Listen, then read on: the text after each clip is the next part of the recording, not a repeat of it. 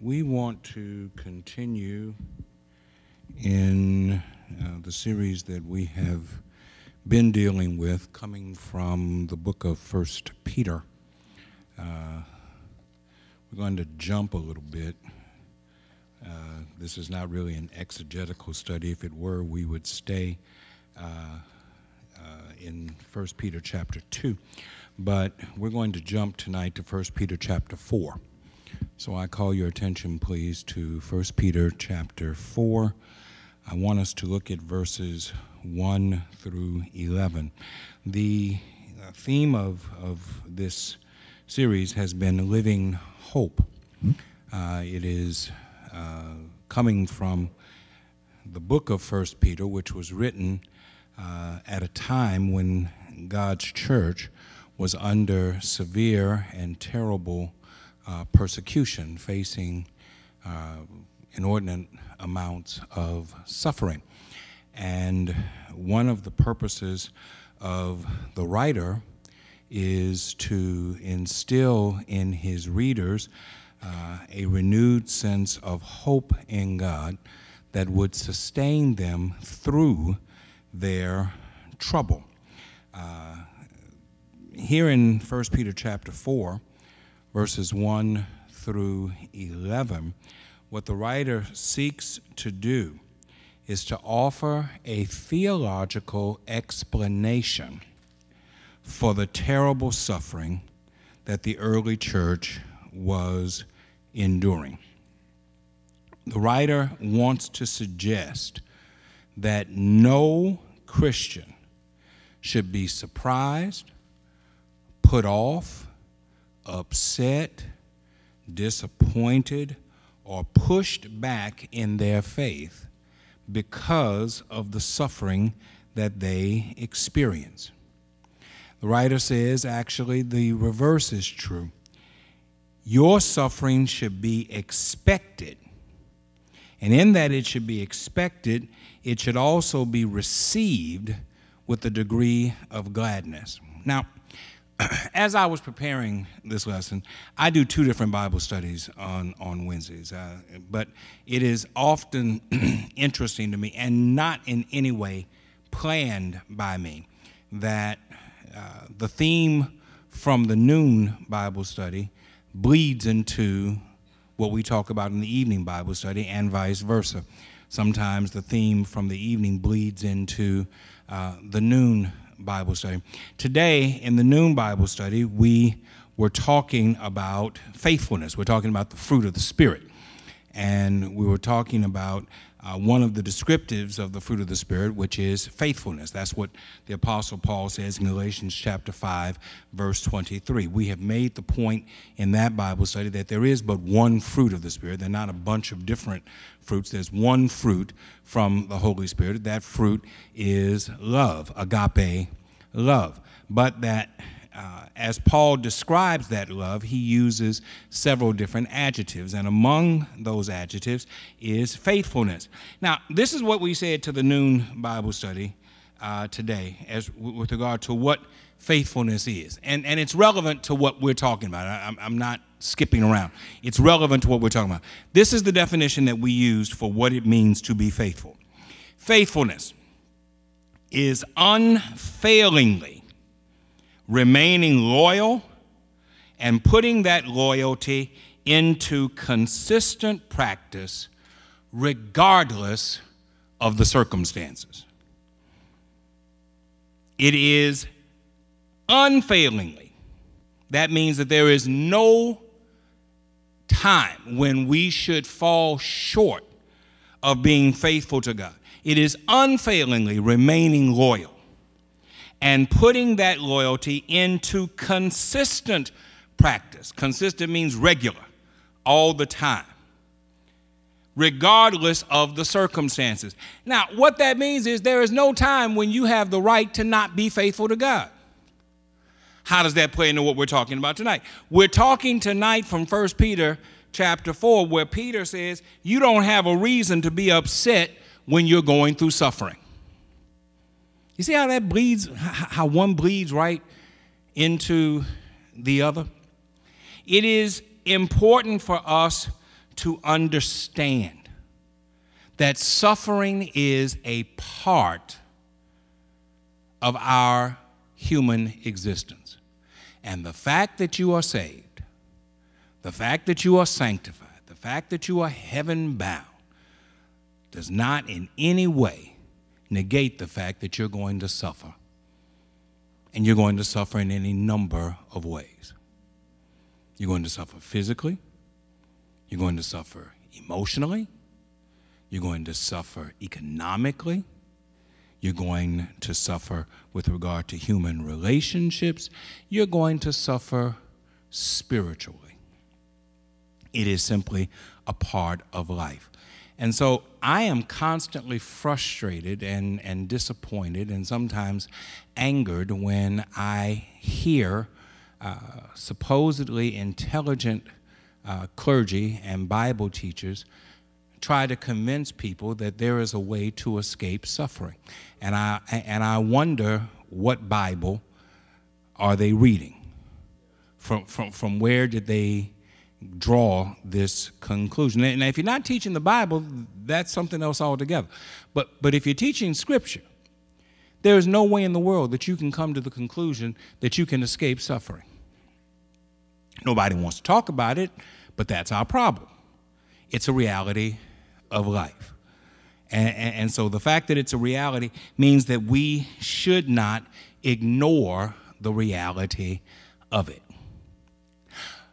Peter says in 1 Peter that there is a reason for our suffering. And the reason is manifold. Turn back, I said we're looking at 1 Peter chapter 4. Turn back briefly to 1 Peter chapter 3. And I want us to look at verses 17 and 18, and then verse 22. It's better to suffer for doing good, if that's what God wants, than to be punished for doing bad. That's what Christ did definitively. Suffered because of others' sins. The righteous one for the unrighteous ones. He went through it all, was put to death, and then made alive to bring us to God. Skip over to verse 22. Jesus has the last word on everything and everyone, from angels to armies. He's standing right alongside God, and what he says goes. Do you see that? The major thrust here is that our suffering for Christ is to be an imitation of the suffering that Christ did for us. That's the theological explanation. As Christ suffered for us, so we must be willing to suffer for him and for the faith that he brings us into. Now, you can listen to these people who tell you that Jesus suffered so that you don't have to suffer, and you can listen to them misquote Isaiah where it says, by his stripes we have been healed. Healing does not mean that you don't continue to hurt. Healing means that whatever it is that's causing you pain won't kill you if you don't let it. Have you ever been healed of something and still you got scars from the healing that you had? You ever sit around and compare scars? That's a guy thing. I'm sure women don't do that. But guys sit around and we compare scars. And we talk about where our scar came from. We talk about how many bones we got broken from doing some of the crazy stuff that we did. But the fact that we have been healed of these things does not mean that from time to time it doesn't hurt. I got a leg, my left leg, I fell while I was running and landed on a brick, and I had a deep thigh bruise. I thought my leg was broken as bad as it hurt. It wasn't broken. It was just a deep thigh bruise. But to this day, I still limp. Even if it's just a slight limp, I still limp on. And the older I get, the more pronounced the limp becomes. Now, the leg ain't going to kill me. In fact, the leg don't even hurt no more. But guess what? I still got a limp. The fact that we have been healed by his stripes, we have been healed, does not mean that we don't still have to suffer sometimes. And that concept that people want to espouse, that because he endured all this pain, that you don't have any pain to endure, that would be wonderful if it were true. Nobody wants to hurt unless you got something going on crazy in your head. Unless you have a mental or an emotional problem, nobody in his right mind wants to hurt. But the reality is you can't get away from pain. I said this to the group this morning. As you get old, and I said old and they pushed back, so I changed it from old to older. And they accepted older a little bit better than old. But the point I was making is, as you age, you go through different stages in your life. And as you go through different stages in your life, you see things change. The energy that you had 10 years ago, you ain't got it today. You wake up in the morning at 8 o'clock, and at 10, you ready for a nap. Get up at 2. By 4, you ready for a second nap. Change has taken place. Reverend Sanders is sitting there. Reverend Sanders and I grew up together, went to Baton Rouge High together, ran on the track team together. Look at Brother Sanders. Brother Sanders, that's right, hold it in. Hold in the stuff. Brother Sanders ran hurdles for our track team. Yeah, okay. You have the ambulance out there waiting for it. He ran hurdles. I threw the javelin. I threw the shot put. I threw the discus. But everybody had to run cross country. 2.4 miles. You had to run cross. Well, okay. You go out there and run 2.4 miles then, since that's all. You had to run 2.4 miles. In order to be on the track team in the spring, you had to run cross country in the fall. There was a time I was always big. There was a time when I could run 2.4 miles. Try it now. Can't walk it. It's a different time brings on a change. Physical changes take place. Color your hair whatever color you want. You know what's underneath all that color you put in there? Gray. And some of us ain't got to worry about color because it's all going away. It's not there. Time brings on a change. It's not always a physical change either. Or I should say it's not only a physical change. Time brings on changes in relationships. People who you depended on, who you trusted in, are no longer there. They've gone on to try the realities of another world.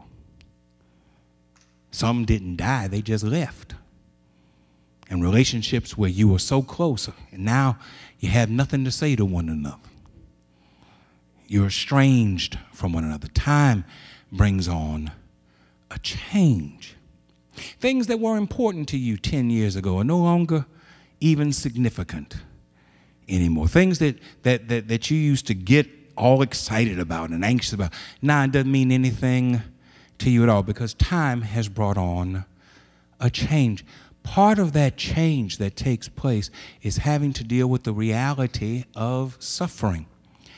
Keep getting up in the morning and you start realizing that there are more days behind you than there are in front of you. And you recognize that as much as you might want to, as much as you might think that you can escape it, unless Jesus comes back, you leave in here the way everybody else leaves here. You're going to die. I don't know whether they're going to bury you. I don't know whether they're going to cremate you. I don't know what they're going to do with you, but you're going to die.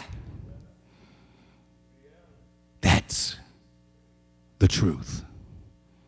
So, don't let anybody lie to you about what the reality of life really is. We all have to suffer. And the fact that you are in Christ does not negate the fact that you have to suffer. In fact, Jesus said that very thing.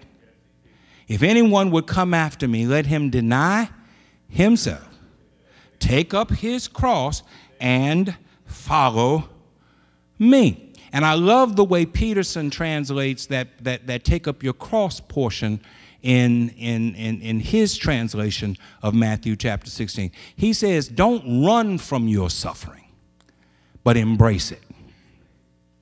And that's what it is that we must learn how to do. We must learn how to embrace our suffering and recognize it for what it is. God teaches us through our suffering. God teaches us through our setback. God teaches us through our defeats. And the lesson that Peter says in this passage we learn from it is how to rely less on us and more on him. He says we are following Christ's example when we suffer. And he says that as we follow the Christian example, it sets a pattern for us that reminds us that while we suffer in this life, there is a triumph that awaits each of us on the other side of our suffering. And that triumph comes through our fidelity, our faithfulness to Jesus Christ. So, looking at 1 Peter chapter 4, verses 1 and 2. Since Jesus went through everything you're going through and more, learn to think like him. Think of your sufferings as a weaning from that old sinful habit of always expecting to get your way. Then you'll be able to live out your days free to pursue what God wants instead of being tyrannized by what you want. First thing I want you to see in these verses is that the writer invites us to either identify with Christ or identify with the world. And that's really what our choices are. You have to choose one or the other. If you don't identify with Christ, then you are identifying with the world. And if you are identifying with Christ, then you are rejecting, you are pushing back against the world. But part of that identification with Christ is identifying with his suffering.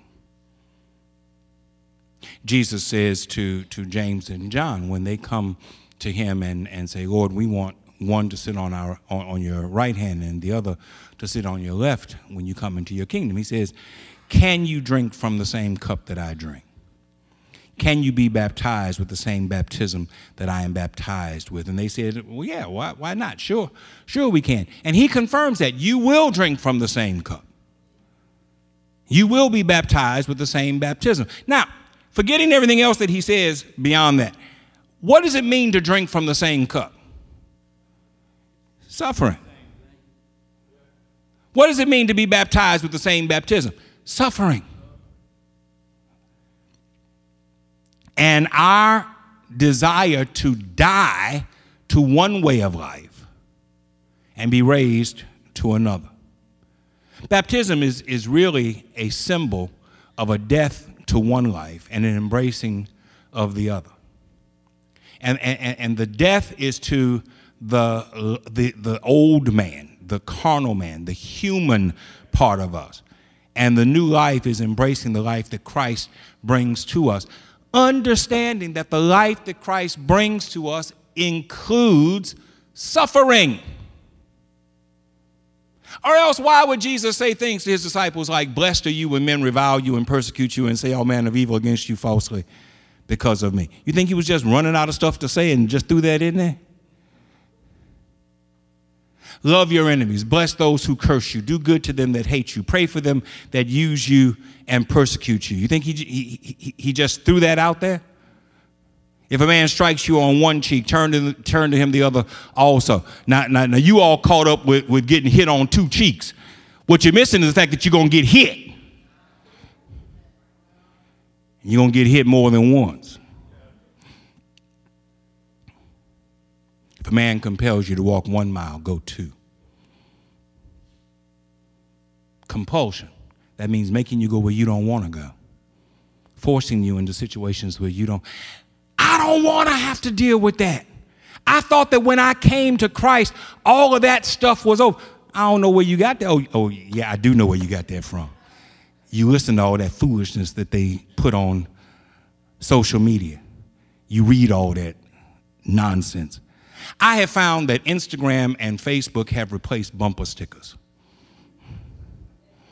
It used to be you would read stupid stuff on people's cars as they pass by. Now all you got to do is click on your smartphone or your computer and read stupid stuff that's supposed to be from God. Don't buy into that.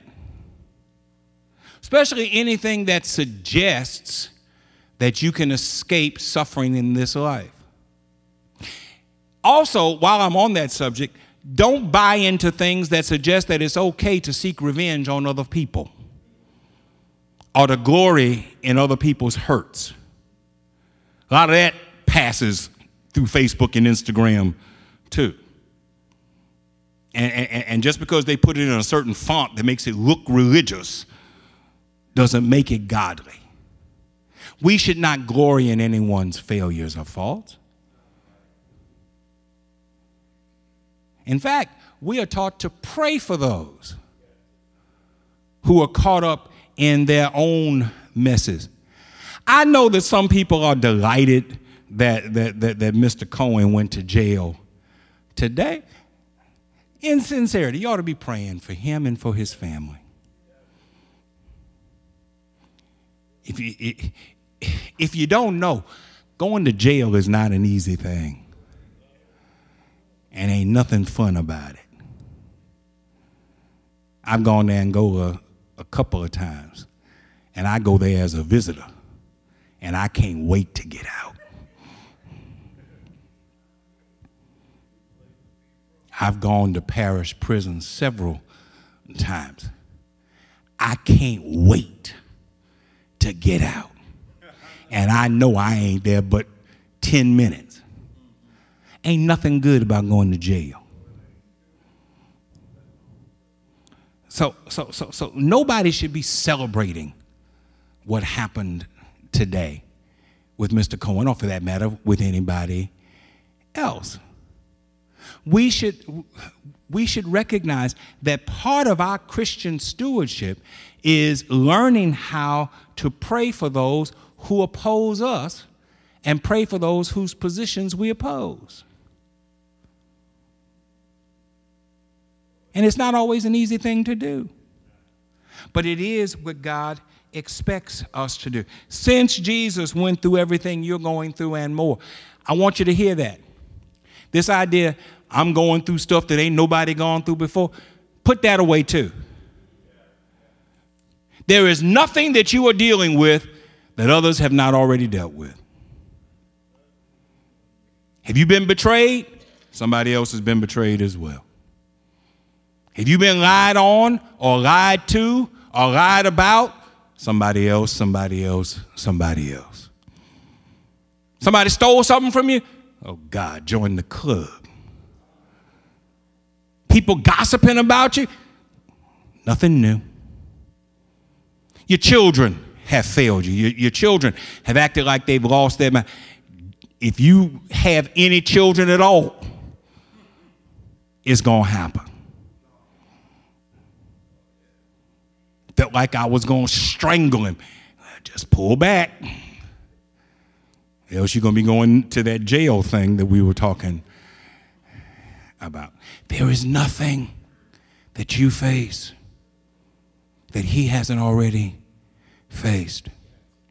So then, if he has faced something, when you first went on your job, after you got your education, after you went through your orientation, whatever you did to get trained for your job, when you went on your job, generally speaking, and if this wasn't true for you, just go with me. Generally speaking, you were paired with somebody who had more experience than you to help show you the ropes and teach you how to deal with things. What the writer of 1 Peter is saying is, since Jesus has gone through it all, why would you hook up with anybody else other than Jesus? They pair you up with somebody who has more experience to show you, well, the book says do it this way, but actually you can do it that way and everything will be fine. They got 10 rules here. You can do 1, 2, and 5. You ain't got to worry about all the rest. That's why they pair you up, so they can show you how to actually get things done. Who else can show you better how to get things done than Jesus? Who else would you prefer to get hooked up with? Paired off with? Since he has suffered everything that you suffer and more, why not hook up with him? Let him lead you through what you're dealing with. You're dealing with suffering? Who suffered more than he did? They took him. They beat him all night long. Beat him with their fists, spat in his face, slapped him around. They took a cat of nine tails and they bent him over him, took his robe off his back, and they beat him with lashes, with bone and pieces of pottery braided into the lashes, so that every time it hit his skin, it cut, and then they pulled and it ripped. And he bled profusely, so much so that he swelled to the place that one scripture says that he was unrecognizable from the swelling. They put a cross on his shoulders and forced him to carry it about 2 miles outside of the city of Jerusalem. Then they laid him on the cross that he had to carry, and they took construction spikes and they sledgehammered them into his hands and into his feet. And then they planted him between two others, two malefactors, two revolutionaries, two thieves, if you like.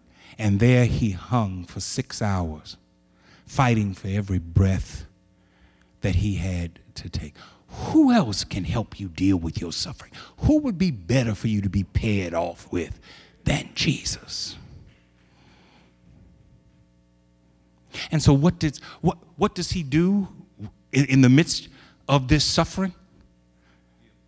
First thing he says, and he has to fight for every breath. And if you've ever tried to talk when you can't breathe, it's a hard thing to do. But the first thing he screams out is, Father, forgive them. They don't know what they're doing.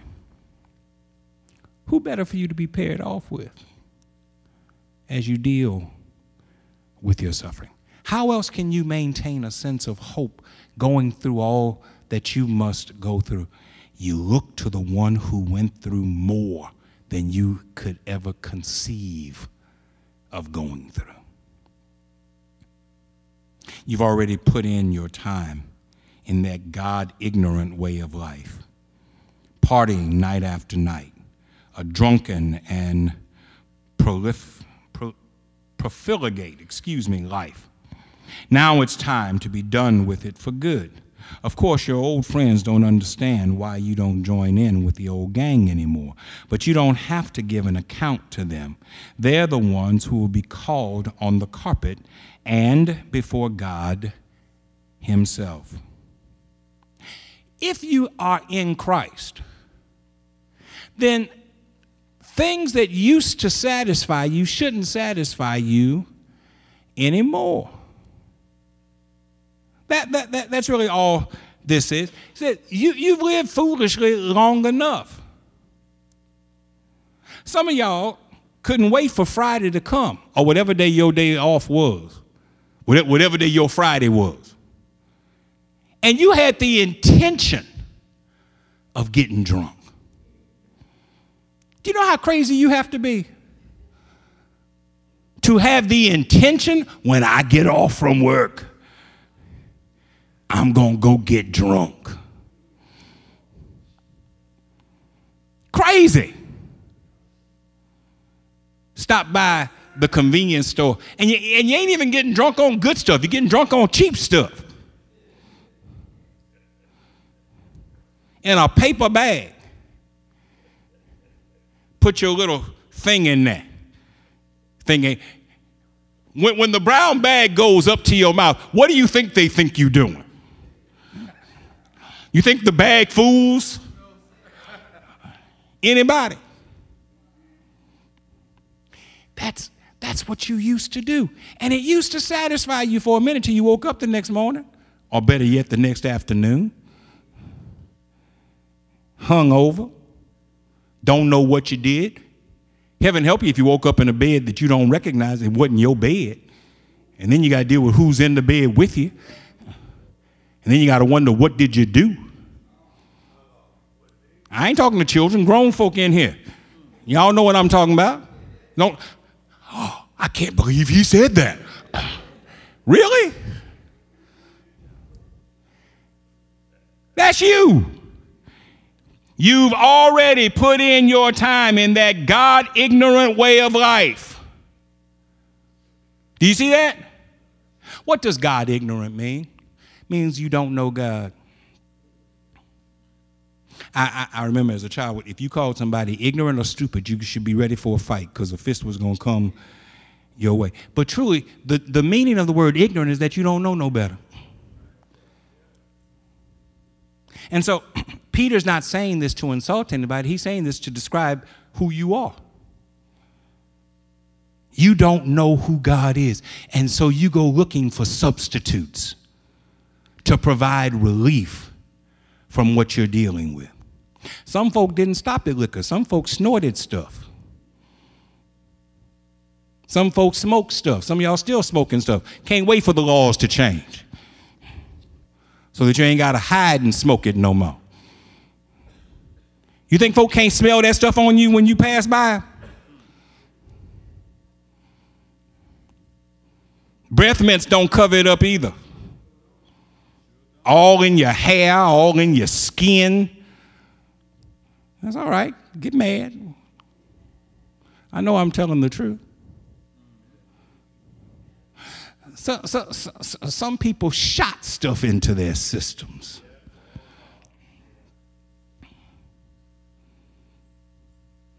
All in the terrible attempt to try to find some relief from the suffering that you're going through. When the scripture says, don't try to find relief from it because it's real. Embrace it and learn from it and learn how to grow in it. The greatest thing that you can do is learn how to play with pain. And I ain't talking about on a football field or on a basketball court. I'm talking about the pain of life. You've suffered a loss. A loved one has died, a spouse, a child, a parent. That's a pain. And for some people, their lives stop when their loved one died. That's not what God wanted for you. That's not God's plan for you. That's your plan for you. I don't know what I'm going to do without so-and-so. You're going to get up. and you're going to move on. And you're going to put one step in front of the other.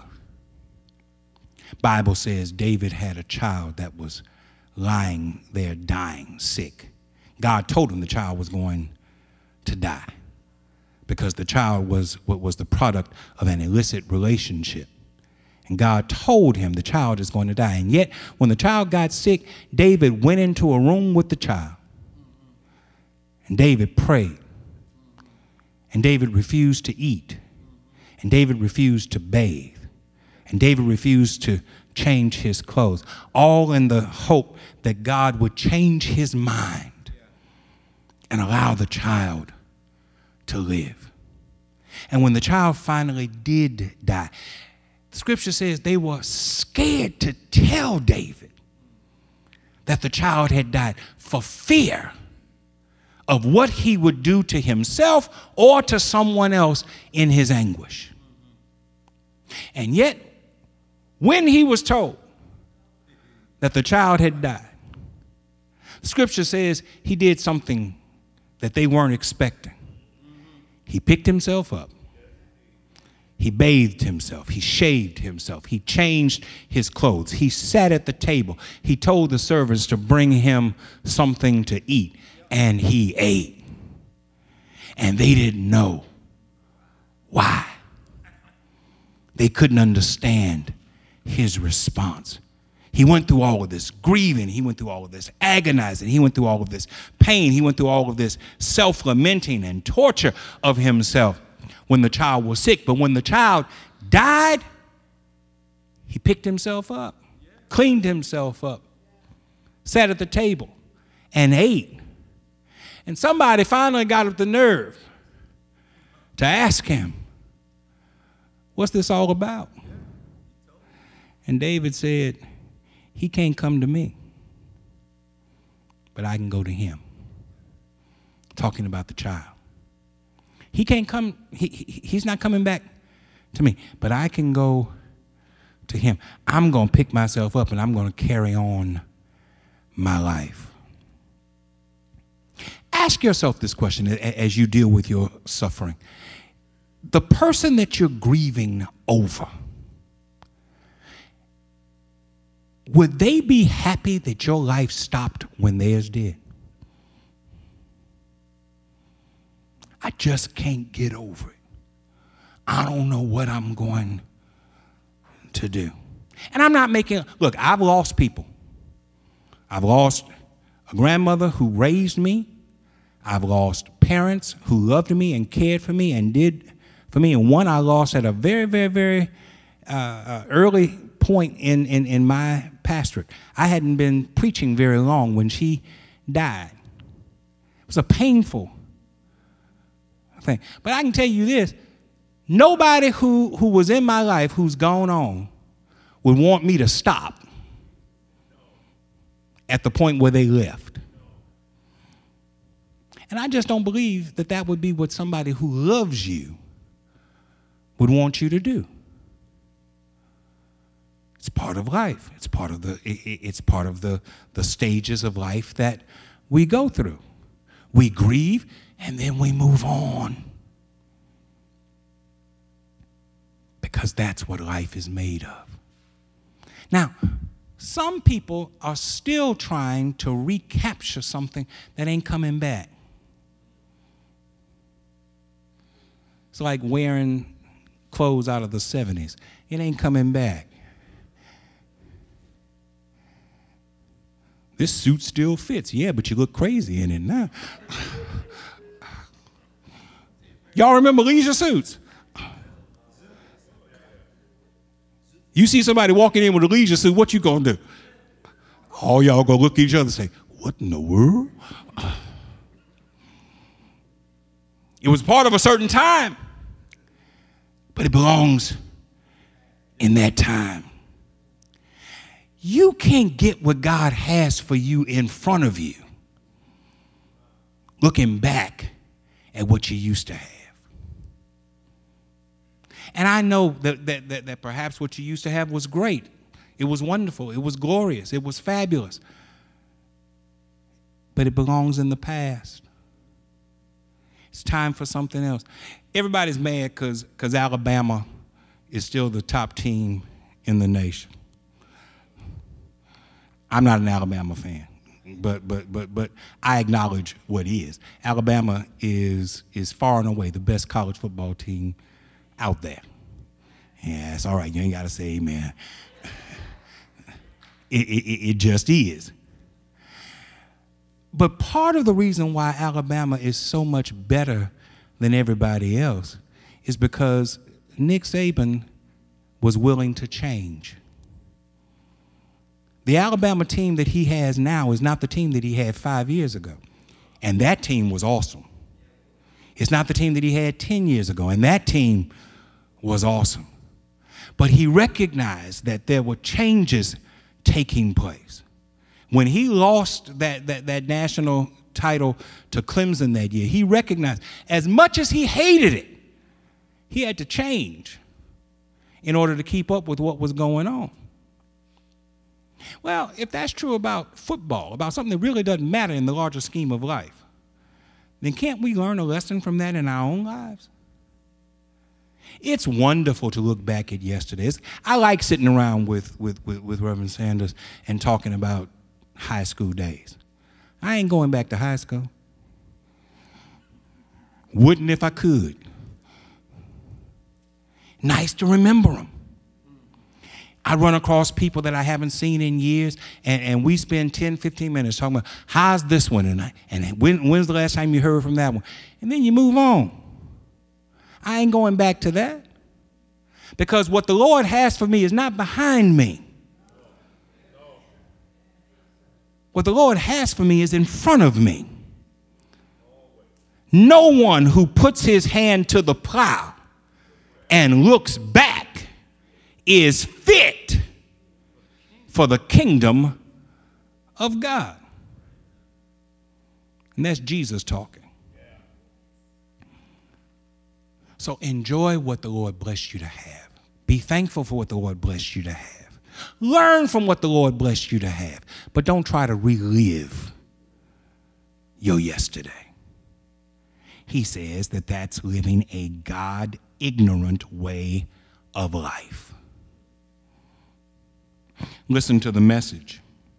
It was preached to those believers who are now dead, and yet, even though they died, just as all people must, they will still get in on the life that God has given in Jesus. Everything in the world is about to be wrapped up, so take nothing for granted. Stay wide awake in prayer. Most of all, love each other as if your life depended on it. Love makes up for practically anything. Do you see that? Now, you have read it because I just read it to you. Question is not can you read it, it's can you believe it? Can you believe that love makes up for anything? That's what it says. Love makes up for practically anything. You mean the hurts that people brought into my life? Love makes up for that. Because love allows you to forgive. See, a couple of weeks ago, we again in the noon Bible study, talking about fruits of the Spirit, or fruit of the Spirit, we talked about the descriptive of forgiveness. And whenever I get on the subject of forgiveness, I try to remind people that forgiveness is the true measure of your faith walk. If you can't forgive, then you're having problems with your faith walk. And I understand that it's a process. I understand that you have to go through stages. But you got to start somewhere. If you're still holding the same level of resentment and anger and hatred and desire for revenge for something that happened years ago now, then you haven't started on your journey. You haven't started on the process of growing and maturing and turning things over to the Lord. And it hinders your ability not only to have a strong relationship with God, but it hinders your ability to be effective in your relationship with one another. I know you don't want to hear this. I'm probably boring y'all to tears. But I want you to think about something. Nobody wants to hear you complaining and whining all the time. I don't care who they are. There comes a time, there comes a place, there comes a moment when whining and complaining and crying and grieving, I don't want to hear no more of that. And you, if that's what characterizes your behavior, if that's the scope, the length, the breadth of your conversation, then what you're going to find pretty soon is that ain't nobody going to be talking to you. Because if they see you coming before you see them, they're going to go in a different direction. Y'all remember Hee Haw? Used to come on Saturday afternoons. Hee Haw. There was a skit that they did in Hee Haw almost every week where four guys would come up out of the cornfield and they would sing, "Gloom, despair, and agony on me. Deep, dark depression, excessive misery. If it weren't for bad luck, I'd have no luck at all. Gloom, despair, and agony on me." That's how you sound to some folk. You see how you laughing at me right now? That's how you sound to some folk.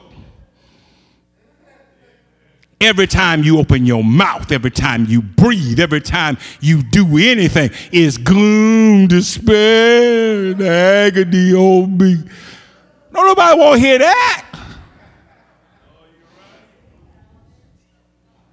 You lose your effectiveness with the brethren.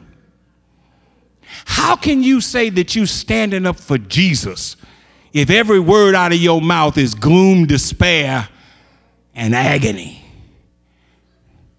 Deep, dark depression.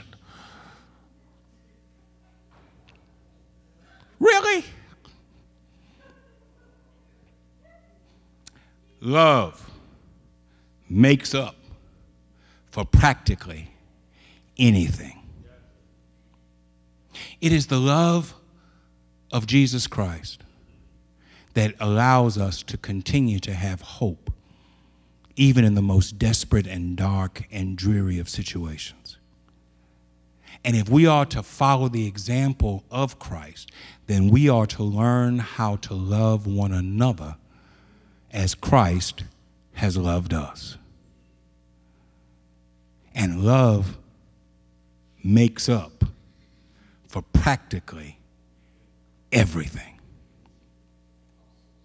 Now then he gives you some practical examples.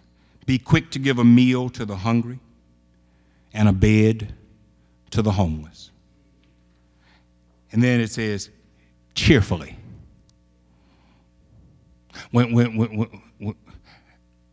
at the church I used to serve, there was one of the associate ministers used to pray a prayer that I always found amusing. He would say, bless this one and bless that one and bless the other one. And to keep from missing anybody, he would say, and all those I'm duty bound to pray for. And I would always smile when he said that, because who is it that you're not duty bound to pray for? Who is it that Jesus would say it's okay if you don't include them in your prayer? That's all right. You don't have to answer. I'll tell you what the answer is. Nobody. You're duty bound to pray for everyone. But the other thing that used to caused me to smile when he said that is that it made it sound like it was a chore rather than a joy. You know the way some of y'all act when y'all come into church? It's 8 o'clock on Sunday morning. Well, actually, it's 8:15 when y'all actually come in. And some of y'all come in with a face. I really don't want to be here this morning. Oh, it's that quiet today? I really didn't want to hear them. If it's a chore, if it hurts you, if it's that big a problem, I have an idea. Stay home. It's okay. It's okay. Because when you come to the Lord's house, it ought to be the most exciting thing that you do. Let me tell you something. When I was a kid, I knew when Sunday morning came. Because Sunday morning was the only time my grandmother made bacon. So when I smelled bacon in the kitchen, I knew it was Sunday morning. I knew I had to get up. I knew I had to come to church. And I'll admit, when I was a child, I didn't always want to come to church. But unless you were sick, you had to get up and you had to come. I got away with faking sick one time. Just one. Got away with faking sick one time and had to drink castor oil because I was faking that I was sick. I didn't always want to come to church, but I knew when I woke up and I smelled bacon, Sunday morning, got to come to church. Back then there was just one service. There was Sunday school at 9:30, and then there was worship at 11. I had to go to Sunday school, and I really didn't like going to Sunday school. I didn't like sitting there and having to listen to the stories. I felt like I knew the stories better than the teachers who were telling. So, but I had to get up and I had to go, and then I had to come and I had to sit through worship. And if you want to know why I know worship backwards and forwards, because that's all I knew was worship. God is the spirit, and they that worship him must worship him in spirit and in truth. Oh, come, let us worship and bow down. I could say both parts because I was in church all the time. Didn't always want to be here. Didn't always have an appreciation for it. But you know what now? When Sunday morning comes, I'm up at 3 o'clock in the morning, excited about coming to the Lord's house. I don't always feel good when I walk in here, but I feel better when I'm here than I do when I'm not here. And as was evidenced a couple of Sundays ago, when everything said stay home, sick as a dog, weak as a kitten, you couldn't have kept me out of here with dynamite. What accounts for the change? The change is I know where my help comes from. My help comes from being with him. My help, it's not just a private thing. I can worship the Lord by myself in my home, in my living room. It's not just a private. No, I want to be with the brothers and sisters. I want to be in the same room with them. I want to feel their energy. And if they ain't got no energy, I want to lend them some of mine. Can't wait to get here.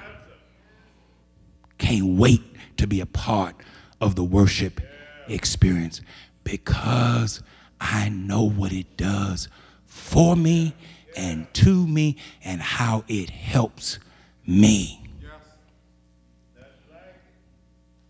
I don't know how you can say that you're a part of the body of Christ and yet you gotta grumble when you come into the Lord's house. I don't know. I got 4 minutes left, and y'all gonna be mad anyway. So I don't know how y'all can just stay home.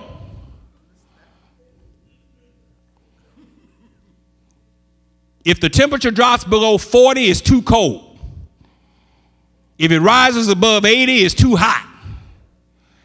If one drop of rain falls, oh, I might not be able to make it there this morning. I don't know how y'all can stay home. I don't know how y'all cannot come to the Lord's house. Y'all got Sundays already picked out when you know you ain't coming. If you can't say amen, say ouch. Some of us come from a background where you didn't go to church every Sunday, where you had part-time churches, and you all have it so ingrained in you that for some of you it is anathema to go to the Lord's house every Sunday morning. Where else is a better place to be than here? And I'm sure glad that the Lord don't take off days on me. Yes, ma'am.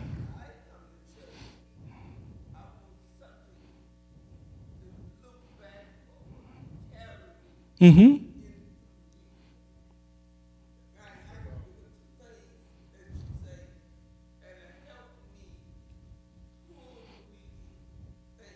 Yes, ma'am.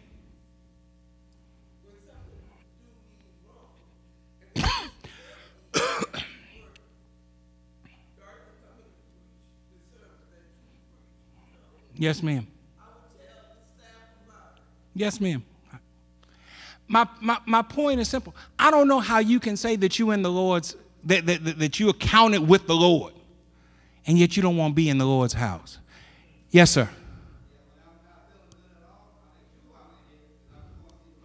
Yes, sir. That's all right. I know y'all don't like what I'm saying. That's all right. That's okay. I'm good with it. I'm old now. I used to worry about what folk thought. I don't worry no more, especially since I know I'm telling the truth. Y'all got something that's already picked out when you know you ain't coming to church.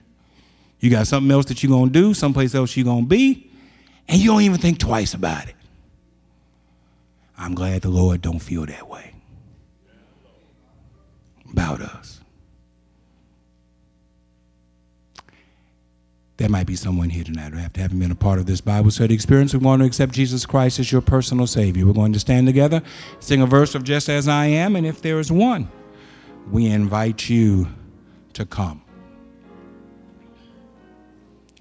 Just as I am without one plea, but that thy blood was shed for me, and that thou biddest me come to thee, O Lamb of God, I come.